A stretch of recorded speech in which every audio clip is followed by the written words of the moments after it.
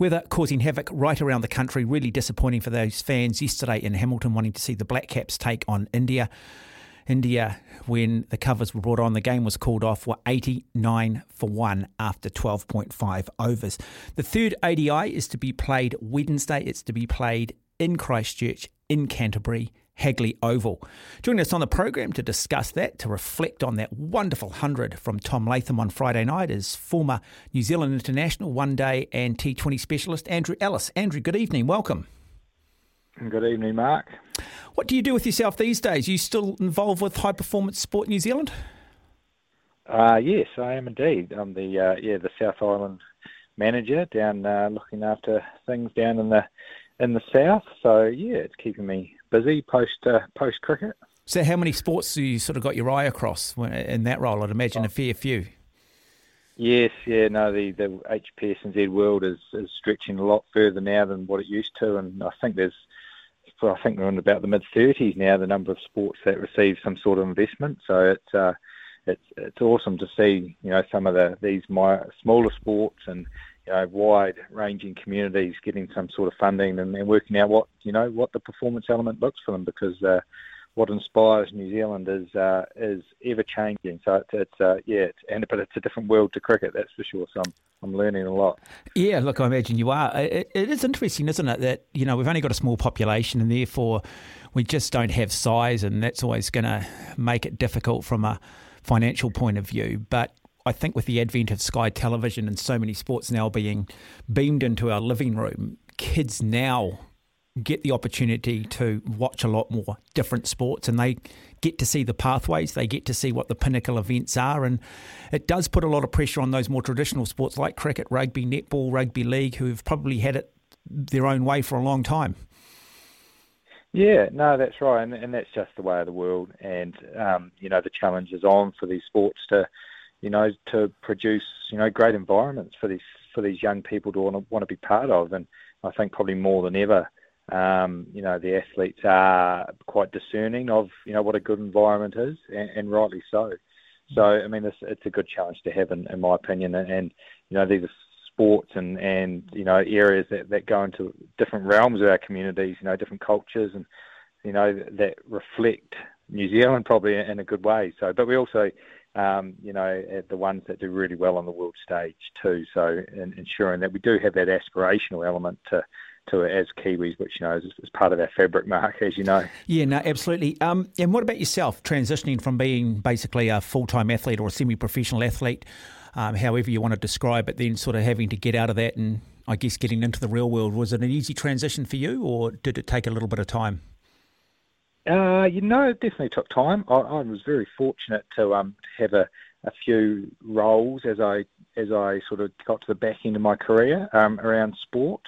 And that paved the way for sort of post-cricketing employment. But it was a challenge. I mean, you're getting out of somewhere which was your identity for many, many years, and that's probably that big word, isn't it, identity these days? And how do you not tie your identity completely to your results on the field? Because that's inherently an up and down journey. So just building those family and all that type of stuff, and it was always going to be a challenge. And I think probably what I didn't realise was how much that fulfilment part of it was probably always about how do you keep the old wage level up and put food on the table for the family. But I think finding something that spun your wheels as much as what being a professional sports person did, that was probably the biggest challenge. And how do you fill that gap that provided so much, so unique for so many years? Yeah, I think cyclist Rushley Buchanan summed it up best in a news article, because I was sort of trying to put my finger on it and what makes it tough. And she said, is my life ever going to be as exciting as it has been? And I thought that was a really nice way of putting it, because as an athlete, as a young person, travelling the world, you don't have a lot of responsibilities at the point in your life where you're happy about that. And life is exciting, isn't it? Oh, definitely. And I think the job, the leaders, the coaches and the high performance directors is to ensure that balance stays with the athletes throughout. And I think, as I got to that back part of the career, you realise what actually was important. When you went home after the game and you've been smoked for six or that last ball and lost the game, no one actually really cares. Everyone goes about their work, and although you're gutted and everything like that, which is natural, but you go home, your family's there, and the kids don't care. And that perspective, and you start to sort of reframe what's really important. But you don't want to take, when you're having when you're young and you're trying to make the best of yourself, you want to give everything you can. But just ensure that you've got half an eye on what's coming up and what is really important in life, that the world keeps turning and the sun comes up the next day, even despite how you do on the field. Yeah, I mean, your career, you were plagued by injury at times, and but you ended up playing for your country and reaching the highest level in the sport. What experiences can you draw from that you can pass on to some of these athletes that you deal with or coaches? Yeah. No, I think it's definitely. I mean, you've got to have obviously the physiological tools and the skill level, the talent is essential, but it's those soft skills. That's what separates the average from the best. If I had $1 for every supremely talented athlete that I played with, that was it out of the game in their mid-20s, I probably wouldn't be working now, Mark, to be honest. So those soft skills, the work ethic, the commitment, the planning, I think that's really important. Learning, and the ones who are able to reflect on their performances, really analyse and then get better, and get that learning loop going. I think those are the ones that really kick on, as opposed to the ones you just sort of float through and don't really, have any planning, any structure to where they go in any development. They're sort of really in the here and now. So that's probably the biggest takeaway. I think that planning as a bedrock to wherever you want to get to. I always say adversity is a good thing, because you often find out who is truly passionate, who truly does have that desire when athletes face adversity, because you've got two choices. You can give up, you can quit, or you can keep going. Yeah, that's right. And I think New Zealand cricket have got a lot better probably over the last 10 years in valuing that apprenticeship that athletes go through the domestic game. We've probably seen the maturation age of a cricketer being selected gone slightly older, and that's happened in other sports too. Netball have had success with that, and that lines up with what you've just said, Mark, about those athletes who have been through a journey, face some hard times, and then they get to that age where they marry up the mental and the physical, and that's when the things really start to shine. And it's not rocket science, we all know it, but sometimes selection policies and that get a little bit aligned, but that's the key, isn't it? You've got to go through a bit of life before you can really make hay when you get into that international arena. There's been a bit of comment and maybe a little bit of criticism of New Zealand cricket on the way they've dealt with the Martin Guptill situation. I mean, a lot of organisations, in terms of the way they deal with athletes being dropped or not making particular teams, is there a right or a wrong way in how you deal with those situations? I mean, or is that just the hardness of professional sport? Yeah, I think so. I mean, I don't envy the situation. They are New Zealand cricket navigating a ever-changing world at the moment. It is an environment that unlike it's ever been. I mean, I don't think we're going to see athletes that are going to have the length of career that they used to, just because of, like a Trent Boult, he's given his heart and soul for, 10 or 12 years and all three formats, and now he's prioritising family, and those types of things, and you can't blame them. So it's New Zealand cricket have done it very well over the years, trying to tread that, the line between giving the athletes the autonomy to choose where they go, but also rewarding the ones that have shown commitment to New Zealand cricket and the national team. But we're not a big player in the world. We can't just dictate to athletes. We don't pay them as big as the Indians or the Australians or the English. So we have to be really cognizant and have a good relationship with the players as a base. So I mean, they've done it really well, but I mean, I don't know the specifics of the situations with Guppy, but yeah, it's definitely a different world to what it was 10 years ago. Where does he rank amongst the all-time greats of one-day cricket? Does he deserve to be in the discussion? If we were named the greatest one-day side, you look at the likes of the Astles, clearly the Ross Taylors, the Brendan McCullums. From a batting point of view, does Guptill part of the discussion in terms of who opens at the top of the order?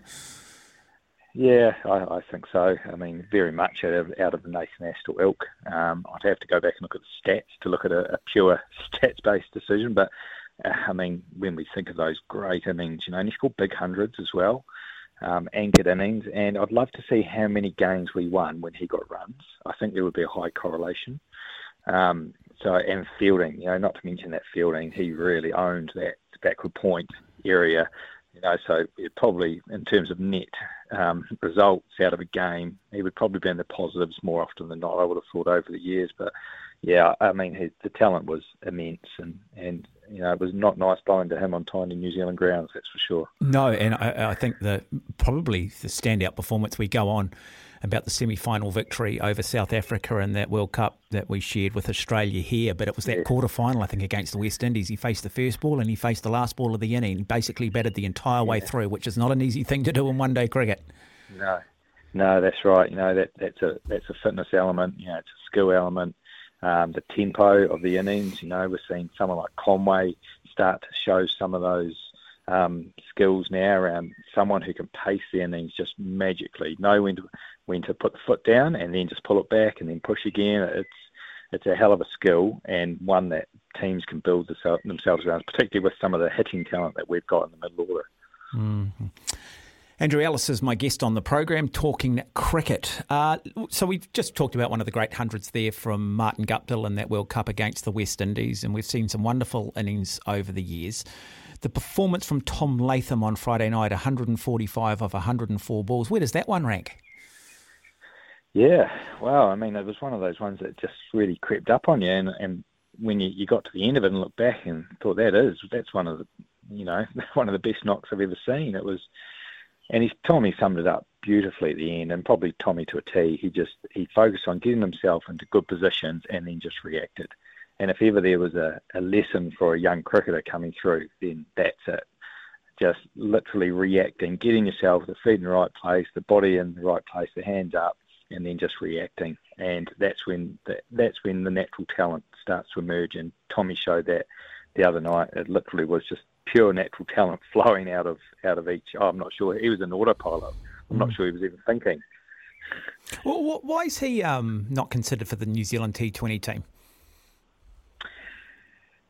Yeah, good question. I mean, I think people like Tom and Henry Nicholls, I think, particularly on big grounds, I think, personally, they should be in the mix. The guys who can manipulate the field and build those innings. I mean, we've got Kane, we've got Devon in there. As soon as there's a lot of stats around how many balls a batter actually faces the further you go down from number 5 onwards. So it really is about, if you're facing less than 15 balls on average, how productive are you in those first 15 balls? And Tommy probably, again, is probably a running ball man up to the 50 and then looks to accelerate.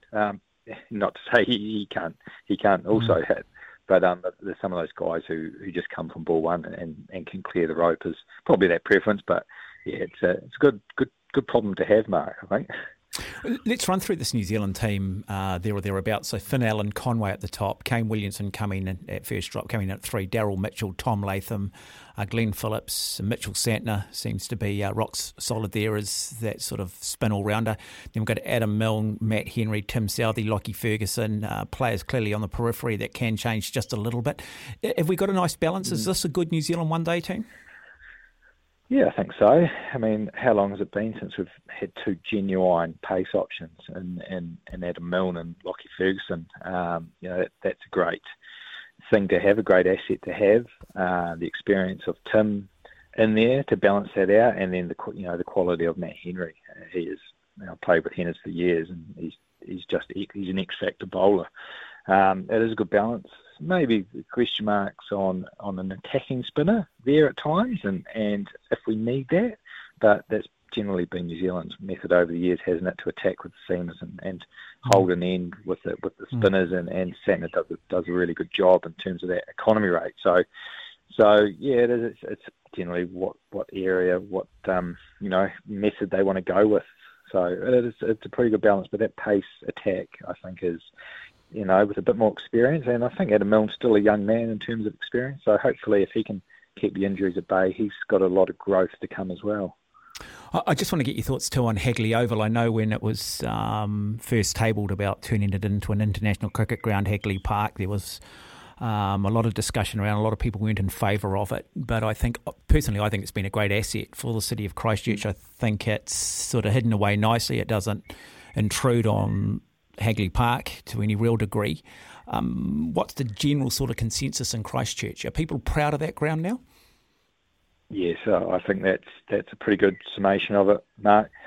All those, there's the hypotheticals and the stuff that was trotted out during that time, and unfortunately it cost the game of cricket a lot of money going through that Environment Court process, and most people of reasonable, rational nature could see what the outcome was going to be, and that's been realised. A gem for the city, perfectly set in the context of Hagley Park. The lights have added another dimension. Again, all the naysayers, they're gone now. People are saying it's activated that area of the park. What was basically a pretty, I wouldn't say a miserable part of the park, because I played a lot of cricket out there, but this has turned it into a gem now. Now that we have the Sir Richard Hadley Sports Centre attached to it in the same venue, Canterbury has a real offering and a chance to make that cricket precinct at Hagley Park, one of the leading venues for cricket in New Zealand. So things are really coming together. It's fantastic to be a part of, and hopefully we can keep. I mean, there is a few around the country now in Tauranga, but it's great to have these grounds that befit the way New Zealanders want to watch the game. Yeah, looked great at the Women's World Cup earlier in the year as well. It was a lovely backdrop for that World Cup. Is it a wicket that traditionally is the same year in, year out? I mean, describe the sort of the playing conditions, the batting conditions that you historically get at Hagley Oval, maybe firstly from a one-day point of view, and then maybe at a test match level. Yeah, there's definitely that little bit more bounce that has characterised Hagley Oval.